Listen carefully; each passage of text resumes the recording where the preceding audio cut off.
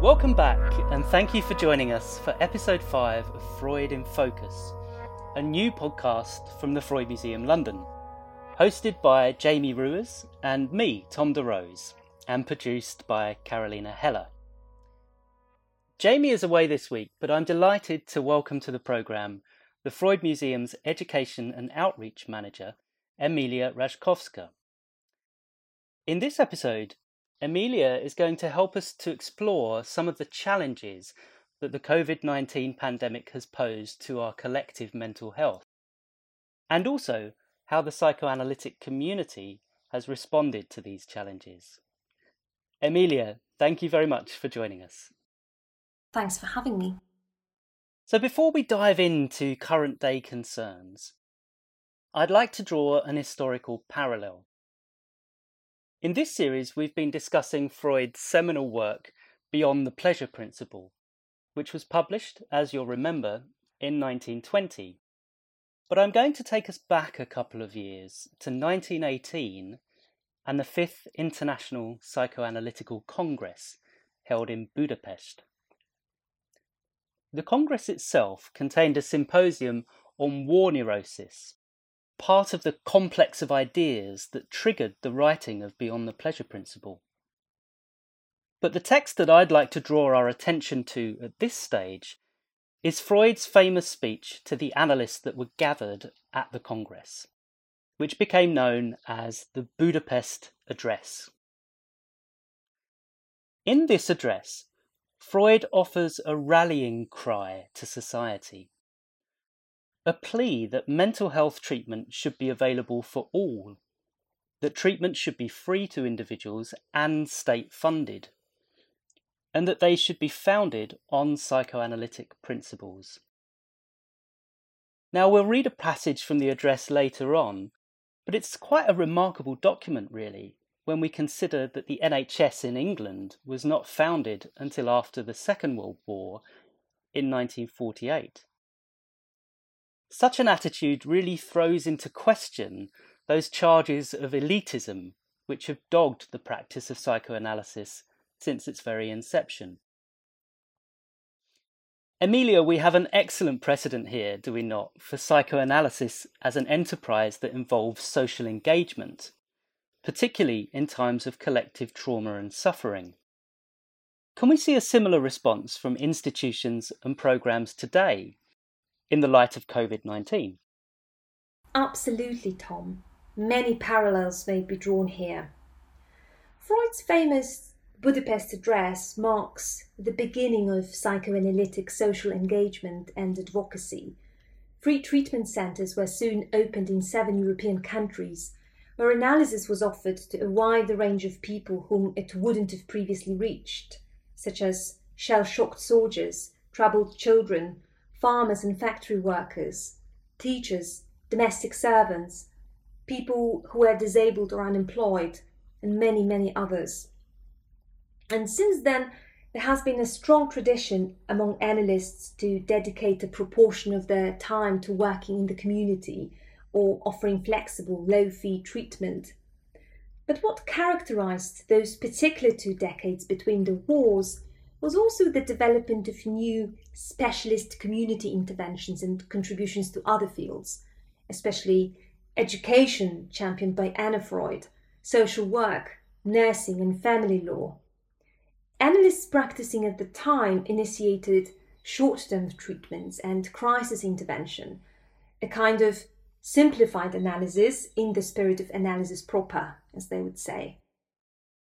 Freud's speech indicated a bold new direction and energized the gathering, resonating with the wider social efforts to rebuild Europe after the war.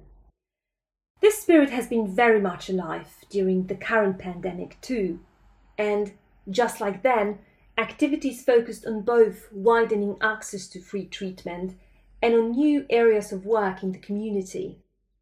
Psychoanalytic organizations responded very promptly, and many opened free therapy lines, which have been helping thousands of people around the world. In Britain, a coalition for psychoanalysis in the NHS has been formed, bringing together a variety of services dedicated to supporting public health. Analytically trained clinicians have been working with frontline medical staff and key workers, providing trauma interventions, reflective group practice for GPs and nurses, consultations for clinical management teams, services for the most vulnerable, including ethnic minorities, people with learning disabilities, care home residents, or supporting bereaved families of NHS staff.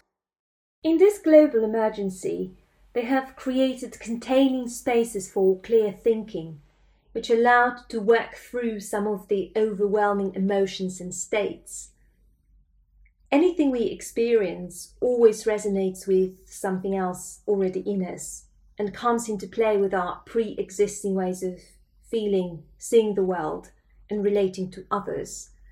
Psychoanalysis gives words to most unbearable experiences and offers a unique way of embracing and sorting through complexity, or, as Freud would say, supplies the thread that leads us out of the labyrinth of our own unconscious. Throughout the pandemic, psychoanalysis has also served as a vital tool for interpreting the crisis at various levels. In a series of short videos accompanying the museum's upcoming exhibition, our brilliant guests offer fascinating insights into the vibrant and diverse contemporary psychoanalytic work and thinking. Jo Stabley shares first-hand accounts of specialist trauma interventions. Mark Blagrove and Julia Lockhart reveal how the pandemic affected our dreams. Beverly Stout discusses the unprecedented anti-racism upheavals, and Brett Carr brings attention to the life lessons from Freud's own experience of multiple pandemics. In her warming opening, Virginia Ungar, the president of the International Psychoanalytical Association, says that psychoanalysis is a precious tool and that the idea is not to keep the tool in a crystal box. And to be honest, Tom, I can't think of better words to reflect the now century-long and ever so strong a spirit of psychoanalytic community engagement. It's very interesting that you mentioned the idea of the coalition here, Amelia, and that psychoanalysis cannot afford to operate in splendid isolation, or indeed in a crystal box. The spirit of the law, rather than the letter of the law, seems to be an appropriate analogy here. On that theme, I'd like to read the final paragraph of the Budapest Address. Just to give some context, Freud had begun his conclusion by imagining a future time in which the conscience of society will awake, and that mental health treatment will be free and universally available. He then writes the following, and I am reading from page 167 of volume 17 of the Standard Edition. We shall then be faced by the task of adapting our technique to the new conditions. I have no doubt that the validity of our psychological assumptions will make its impression on the uneducated too, but we shall need to look for the simplest and most easily intelligible ways of expressing our theoretical doctrines. We shall probably discover that the poor are even less ready to part with their neuroses than the rich, because the hard life that awaits them if they recover offers them no attraction, and illness gives them one more claim to social help. Often, perhaps, we may only be able to achieve anything by combining mental assistance with some material support, in the manner of the Emperor Joseph. It is very probable, too, that the large-scale application of our therapy will compel us to alloy the pure gold of analysis freely with the copper of direct suggestion. And hypnotic influence, too, might find a place in it again, as it has in the treatment of war neuroses. But whatever form this psychotherapy for the people may take, whatever the elements out of which it is compounded, its most effective and most important ingredients will assuredly remain those borrowed from strict and Untendentious Psychoanalysis. So a rallying cry mixed with a reservation, then. I wonder, Amelia, if you could help us think about how this might look in our current environment. What would represent the copper of direct suggestion today? Can you give us a sense of what effective contemporary practice might look like?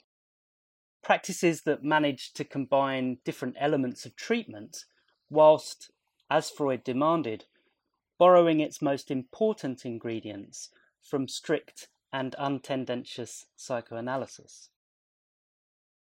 The Budapest Congress was the first psychoanalytic gathering after the long years of the war, and Freud's concern for the survival of his enterprise is increasingly visible. Psychoanalysis has often gravitated between the status of a discovery of certain psychic phenomena and of that of an invention of a particular form of treatment. But scientific discoveries can't be patented. One might be credited with having made them, but they belong to humanity. And interestingly, most of the disagreements within the psychoanalytic community haven't focused on the correctness of Freud's original pronouncements or discoveries, but on ways of licensing the clinical invention and the question what is still psychoanalysis and what is not. The Budapest speech is Freud's manifesto for open-mindedness as a carefully chosen way forward, partly necessitated by the circumstances and partly a result of his own reflections and technique. He anticipates, indeed encourages developments, later saying that agreement on all issues is not even desirable. To protect the essence of the approach, he later proposes 5 psychoanalytic prerequisites, as he calls them: the unconscious, resistance, repression, the importance of sexuality, and the Oedipus complex. We know that Freud's own clinical technique was quite flexible and pragmatic, often at odds with his somewhat stricter official advice. But he also openly recognized that the various conditions cannot all be dealt with by the same analytic technique. Analysts after him filled certain gaps in his theory and practice by developing ways of working with a wider range of issues, including narcissism or psychosis, or offering treatment to children and older people. Capturing one's unconscious at work is a very powerful experience, and Freud clearly finds something superior, gold-like, about this particular way of gaining insight through unrushed analysis and interpretation of transference and free associations. His contemporaries would sometimes brand other talking cures violent therapies, as those tried to impose something on the patient through the copper of suggestion, for example, a piece of advice or a coping strategy, a new perspective, while psychoanalysis, as Freud famously said, does not seek to add or introduce anything new, but to take away something, to bring out something. Freud admits that psychoanalysis too makes use of suggestion, but he clarifies that it does so to lead the treatment rather than the patient in a certain way, for example by focusing attention on particular subjects, but not to determine the results. Anna Freud would use suggestion to establish a trusting relationship between herself and her child patients before embarking on actual analytic work. Today, most psychotherapists in general practice in more eclectic ways. Freud would see his patients 6 times a week and insisted that a good analysis takes at least a year, and often more. Today, intense analysis takes place 4 or 5 times a week and often for years. Psychoanalytic and psychodynamic psychotherapies typically offer up to 3 sessions a week and might also be open-ended. And the shorter-term psychodynamic therapies, offered both privately and on the NHS, typically involve between 16 and 24 weekly sessions. The shorter time frame means that therapy is typically more focused on particular issues or areas of material, while consistently inviting free associations. The clinician takes on a more active role in the process, and there's typically a greater emphasis on the here and now, the analysis of the transference relationship. The past decades have witnessed the rapid growth of evidence-based psychodynamic practice. Organizations such as the Association for Psychoanalytic Psychotherapy in the NHS and Public Health navigate the complex area of psychotherapy research and commissioning with enormous intelligence, capturing and demonstrating the unique, lasting effects of analytic interventions. Their tireless efforts to challenge some of the basic notions at the heart of the current debates and offer alternative frameworks are vital contemporary initiatives aiming to bring analytic treatment and thinking closer to greater numbers of people. Amelia, I'd like to think for a moment about the psychoanalytic notion of ambivalence, which is a constant theme throughout Freud's work. In Civilization and Its Discontents, Freud brings this notion of ambivalence to bear on our relationship to technology. Technological advances, he says, are based on the fulfillment of mainly fairy tale-like wishes. Despite the fact that technology has raised us almost to a godlike level, we are, he suggests, like prosthetic gods, who put on their various devices, which act as auxiliary organs, but are left uneasy. We're not happy in our new godlike character. Freud was writing here in 1930, describing such technologies as the telescope, ships, aircraft, cameras, and gramophones, etc. But of course, we have our own technologies today that have really come to the fore during the pandemic. Most psychotherapy is now taking place on Zoom, or indeed over the telephone. Now, these communication technologies have proved immensely valuable to the continuation of treatment. But have they also left us feeling uneasy? How do virtual sessions compare to physical sessions? Uneasiness is indeed the word that often comes up here, Tom. Some had already practiced online therapy before, but for the vast majority of both patients and clinicians, it has been an entirely new, complex and uncanny experience, and most think of it as a forced experiment. While some common impressions emerge, it would be too early to draw conclusions. The experiment is ongoing, and our attitudes are also still evolving. While some found themselves unable to continue in this form and suspended their practice, most tried to continue, and a great many people tried psychotherapy for the first time. There has been a considerable diversity with regard to the actual ways of practicing partially. Some people opted for Zoom or a similar app, with the camera either on or off. Others preferred to use the telephone. There are also those who have asked patients to position their devices in a way that would resemble the classical couch and chair scenario. Others would sit in their usual chair, facing an empty couch with the patient on the phone. To most, the change in setting amounted to a loss of something dear and familiar, and as such activated the process of mourning. A lot of patients bring attention to the importance of the time before and after each session, the rituals they had developed around it, the journey to, and especially back from the analyst's office, all suddenly lost. Many clinicians mention the experience of stretching the use of language, finding unusually rich or precise ways of conveying ideas, as if to compensate for the potentially unreliable connection and the lack of the usual bodily presence. The sense of uneasiness also resonates with uncertainty about the future of the clinical practice.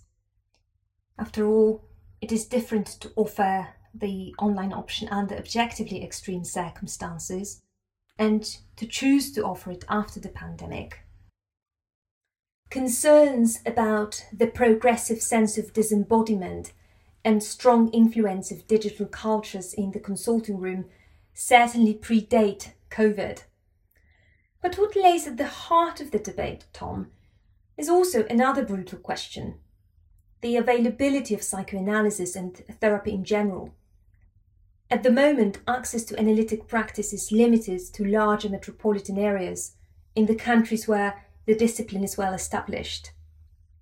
Even in the UK, it is not exactly easy to find an analyst outside of Greater London.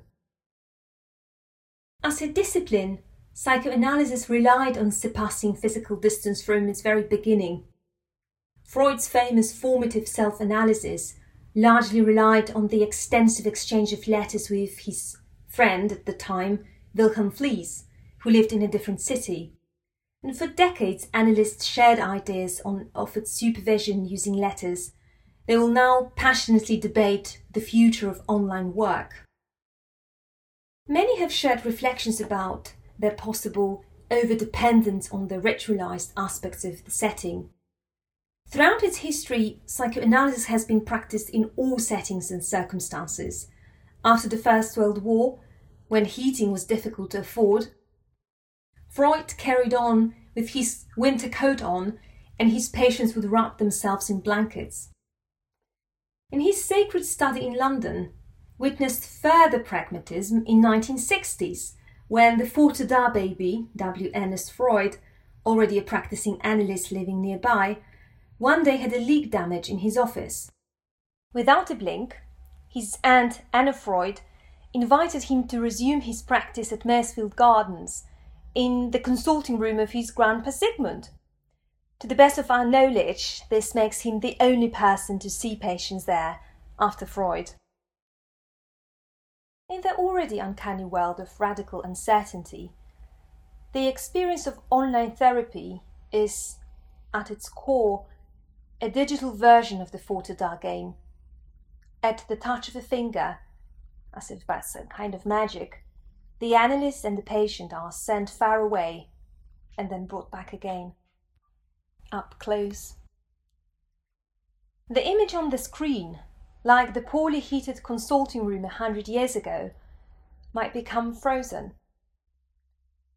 Today, patients might not be needing coats or blankets to protect themselves from the cold, but may need to sit in a car or on a park bench, unable to speak openly in the domestic spaces shared with others. So, when everything is changing, when a simple "how are you" might seem necessary, while the couch might seem obsolete, the real question is, what is the most important aspect of the setting? And many now wonder if it might in fact be the theory and their own analytic attitude. The pandemic has clearly changed so much about our lives, how we communicate, how we interact, the everyday rituals which structure and give meaning to our lives. Collectively, we've been faced with whole-scale uncertainty. This phrase, the new normal, is bandied around so often, isn't it? To conclude, I wonder, Amelia, if you could offer us a few thoughts on the idea of uncertainty. How do we cope with uncertainty? Are there any lessons that Freudian psychoanalysis can teach us in order to help us work through these challenges? The pandemic immersed us in what might be called radical uncertainty, bringing in an ever-present death threat. At the same time, it deprived us of the things that normally help us ward off survival anxieties, such as rituals of everyday life or social activities. In a blow to collective narcissism, it undermined our omnipotent fantasies developed through identification with cultural and technological progress. At times of turmoil, thinking itself might be experienced as contaminating. We may fear that getting in touch with what is painful might infect the healthy part of us too. And so we often unconsciously evacuate thinking into someone else or some action plan. Psychoanalysis invites us to restore spaces for clear thinking, to stay with uncertainty a little longer and notice its different colours and roles in our lives. We might develop complex defences against uncertainty, but doubt might also help us isolate ourselves from feared aspects of reality. Uncertainty might be a wall separating us from our dreams, but it is also the space in our minds into which we throw wooden reels all the time. During a walking interview in a garden, grilled on questions on life and death, Freud was making frequent stops to tenderly caress a blooming bush or smell a flower. He pleaded with the journalist not to make him look like a pessimist because he didn't feel like one. 70 years have taught me to accept life with cheerful humility. I am not a pessimist. I permit no philosophic reflection to spoil my enjoyment of the simple things of life. I'm far more interested in this blossom than in anything that may happen to me after I'm dead. These words echo some of those from his beautiful essay on transience, published over a decade earlier, in the middle of the war. And I would like to warmly recommend it to all our listeners. In it, faced with the world's catastrophe, Freud surprises us with expressions of radical hope. He disputes the pessimistic view that the transience of things involves any loss in their worth, insisting that limitation in the possibility of an enjoyment raises the value of the enjoyment, that the thought of transience of beauty should not interfere with our joy in it. He brings the beauty of nature as an example. Each time it is destroyed by winter, it comes again next year. So, in relation to the length of our lives, it can in fact be regarded as eternal. We make ourselves vulnerable by forming attachments to people, things, or ideas.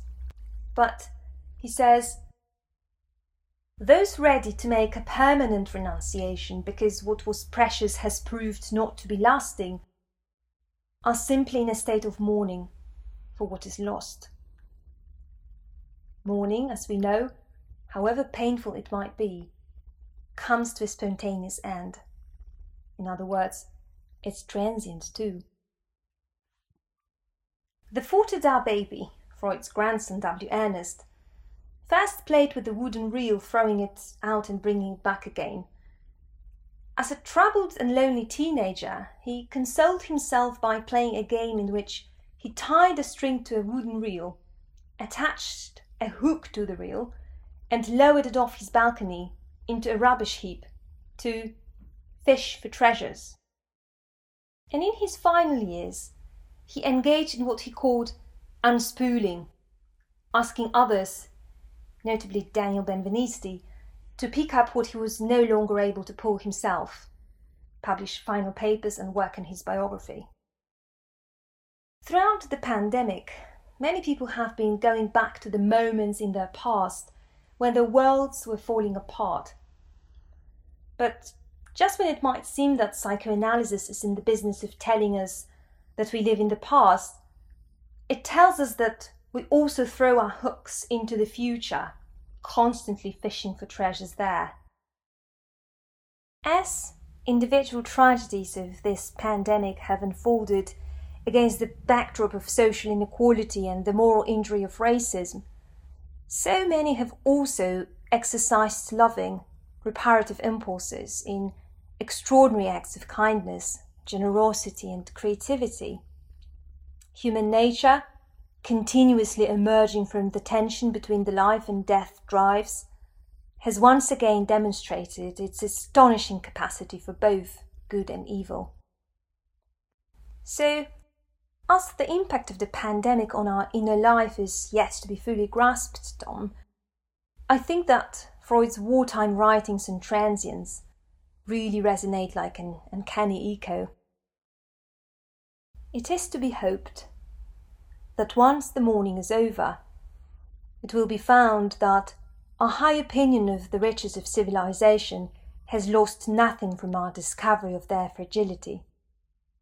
We shall build up again, and perhaps on firmer ground, and more lastingly than before. Thank you, Amelia. That's a very moving and fitting way to end our first podcast series, Freud in Focus. This podcast series was presented by Jamie Ruers and me, Tom DeRose, and produced by Carolina Heller. I'd like to thank our guests, Amelia and Bryony, who have joined us over the last 2 episodes, and all of our listeners. Thank you for your feedback, and please do remember to continue to contribute to the conversation through our website, www.freud.org.uk, and via our social media channels. Now, the museum is hoping to open its doors again to the public on Wednesday the 19th of May, so please do come and see us if you can. We'll also be opening our new exhibition, Freud and Pandemic, 1920-2020, which will focus on some of the themes that we've been discussing throughout this podcast series. If you have enjoyed this podcast series and feel that you would like to donate to the Freud Museum, then you can do so through our website. We will be launching a second series of our podcast, Freud in Focus, in the summer. Until then, take great care.